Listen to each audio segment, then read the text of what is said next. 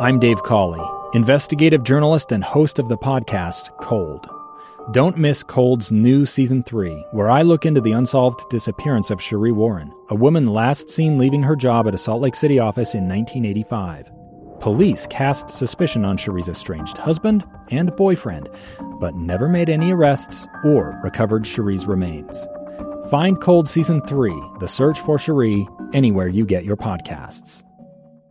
Inside Sources. Inside Sources. Inside Sources. Where KSL offers Utah deeper insights on the news. Host Boyd Matheson divides rage from reason and elevates the conversation on issues crucial to our community. On KSL News Radio 102.7 FM and 1160 AM. We learned over the weekend that former Georgia Senator Johnny Isakson passed away over the weekend. He was known for being quiet and rarely speaking on the floor of the United States Senate. And that is true. During my time in Washington, D.C., I don't know that he ever gave a floor speech in all the time that I was back there. I often wondered, did he speak? Did he ever talk? Did he speak up in meetings or in other conversations? He was very, very kind, very nice, a great listener for sure. And as I've reflected a little bit on his time in the United States Senate, it caused me to think back to something we talked about late last week, and that was speaking from the Vatican. Pope Francis gave a really interesting invitation to his audience, and it was actually about listening and being comfortable in silence. That silence was not a weak thing or a bad thing. It's actually a very powerful thing, a very strong thing. And so as we look back, I want to go back to a speech, the last speech that Senator Johnny Isakson gave before he retired from the United States Senate, again marking his passing over this past weekend. But I want to start with Pope Francis, because I think Pope Francis may have been describing a little bit of what we know of Senator Johnny Isakson from Georgia. Pope Francis spoke about Joseph and Mary Joseph, and his silence in the Bible and what that significance really is, what we should learn from it. This will be the interpreter for Pope Francis. The Gospels do not contain a single word uttered by St. Joseph of Nazareth. Not a single word. This does not mean that Joseph was taciturn. No, there's a deeper reason why the Gospel doesn't give a word of St. Joseph's. I love that. It wasn't a passive thing. Just because there are no recordings of Joseph speaking, not even in the Gospels, that means that Joseph was passive. On the other hand, he said he was actually showing us something really important. Take a listen. Joseph's silence is not mutism. It's a silence full of listening, an industrious silence, a silence that brings out his great interiority. Industrious listening, industrious silence. I love that phrase from Pope Francis. And I do think that was a little bit of what Senator Johnny Isakson, a former senator from Georgia, a Republican, and he pointed out in his last speech, his farewell speech, some people may have thought it was his maiden speech because he just didn't do it very often. He didn't feel compelled to a lot of theatrics. He was never on the cable news networks nationally, often working behind the scenes on a host of things. But he did give a farewell address back in 2019. Take a listen. I want to talk about one subject today and one subject alone, and it's going to be short. But there's something missing in this place. I'm given credit sometimes for being a bipartisan person. In fact, sometimes newspaper people write that I'm known for being bipartisan or being a softie. Some of them say worse than that, but I'm not going to do that. But I am a bipartisan person. I never saw people get things done by not agreeing with each other. You have to come to agreement. I made a living selling houses. You can't ever solve a problem if you got two people and they won't agree to a price and agree to a time to move. You have to find common ground. Same thing with the law. You can't pass a law, you can't solve a problem. Just period, end of sentence. If you're one of these people who says my way or the highway, then we're all in real trouble. Senator Isakson went on to share his definition of bipartisanship and how it's more than just talking with the other side every 6 months.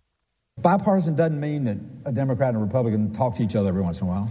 It doesn't mean, it means this, it means that two people come together, probably have differences, probably have a lot of differences, but they find a way to get to the end of the trail where there's a possibility of a solution. And then they do the things you have to do to get that position. America's today is built on people who found a way to get to that end of the solution. No question about it. Senator Isakson then went on to give some specific keys that he thought were essential if you ever were going to get a bipartisan agreement on anything. The partisan people figure you got to deal with you, they come deal with you. Next thing you know, you're sitting at a table with the guys who are making fun of you or they're not. And that's the way you build bipartisanship. And that's the way I did it on my own, going through my 6 years in the House of Representatives and my 15 years in the United States Senate, trying to find that little thing that could bring two people together, notwithstanding what party they're in. I didn't ever look at the party first. That's the last thing I'd look at. Chuck Schumer said some nice things today in the meeting. One of the nicest things he said to me was that he liked the kindness part of it. He said I was a kind person. Because you can't get a problem solved if you can't sit down across the table from somebody. So I love that Senator Isakson talked about finding that little one thing. So often we are so focused on what we disagree on that we fail to recognize all the things that we do agree on. And if you're going to build a bridge, you can't start building a bridge with a divide. You can't start building a bridge with the big chasm in the middle. You got to put some anchor points in. No matter how small, no matter how little, no matter how seemingly insignificant, if you can't begin with just something, there's no chance to get anywhere else. Senator Isakson shared his opinion on how you get that. What is it that makes a successful problem-solving bipartisan Congress come about? Politics doesn't need to be a feel-good business anymore. It needs to do the right thing business. So I tell you that I'm big on bipartisanship. Whether you're black or white, Republican or Democrat, whatever it might be, find a way to find common ground. Give it a chance to work. And if it doesn't, be a future friend. Future friend. Love that phrase. Also thought it was significant that he said, hey, politics doesn't have to be a feel-good thing. It doesn't have to be about kumbaya and group hugs and all of that. It doesn't have to be a feel-good thing. It has to be a do-good thing, meaning doing good for the American people kind of thing. And that's where we have to get. So, again, it's not a feel-good thing. It's a do-good kind of thing. And even when you get to the point where you cannot come to an agreement on something, at least make the commitment that you will be a future friend. Finally, Senator Isakson concluded his farewell address. Again, this was from back in 2019, with the hope that Congress would focus on the problems rather than their personal image. So I hope this Senate and this Congress and all of us in the years ahead, well, we've got some big problems. We'll start having a main goal personally. We're going to do everything we can to be a part of the solutions and the decisions that are going to have to be made. If you don't want to do it, don't do it. But you're going to find something. If you try and do it, others watch you do it, if you start making decisions and solving problems, you're going to be more popular than other people. This is not a popularity contest, and governing is not a popularity contest. But this is a will of minds. Bipartisanship is a state of being. It's a state of mind. It is a state of mind, and that state of mind has to begin with a willingness to engage in silence, to practice silence. And so as we salute the late Senator Johnny Isakson from Georgia, I come full circle to Pope Francis, where we began this segment. Pope Francis said that making the effort to practice silence was vital because it helped to control the tongue, which is easily given to over-flattery, bragging, lies, backbiting, and slander. That's a pretty good description of often what happens during the day in our nation's capital. And so Pope Francis said that this is what we have to learn, to cultivate silence, this space where we can go within, because that's where we can actually begin to understand where we are and understand where other people are as well. The Pontiff said that we are afraid of moments of silence, and we should not be afraid. It is a good thing. We have to look inside. And when we do that, then everything can actually begin to change. So a great lesson, I think, from Senator Isaacson, great lesson from Pope Francis. Don't be afraid of the silence. Lean into it and learn from it. We're going to step aside for a quick commercial break.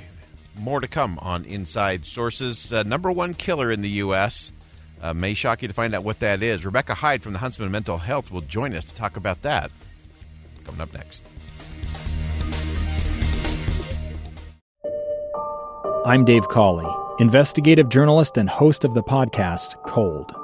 Don't miss Cold's new Season 3, where I look into the unsolved disappearance of Sheree Warren, a woman last seen leaving her job at a Salt Lake City office in 1985. Police cast suspicion on Sheree's estranged husband and boyfriend, but never made any arrests or recovered Sheree's remains. Find Cold Season 3, The Search for Sheree, anywhere you get your podcasts.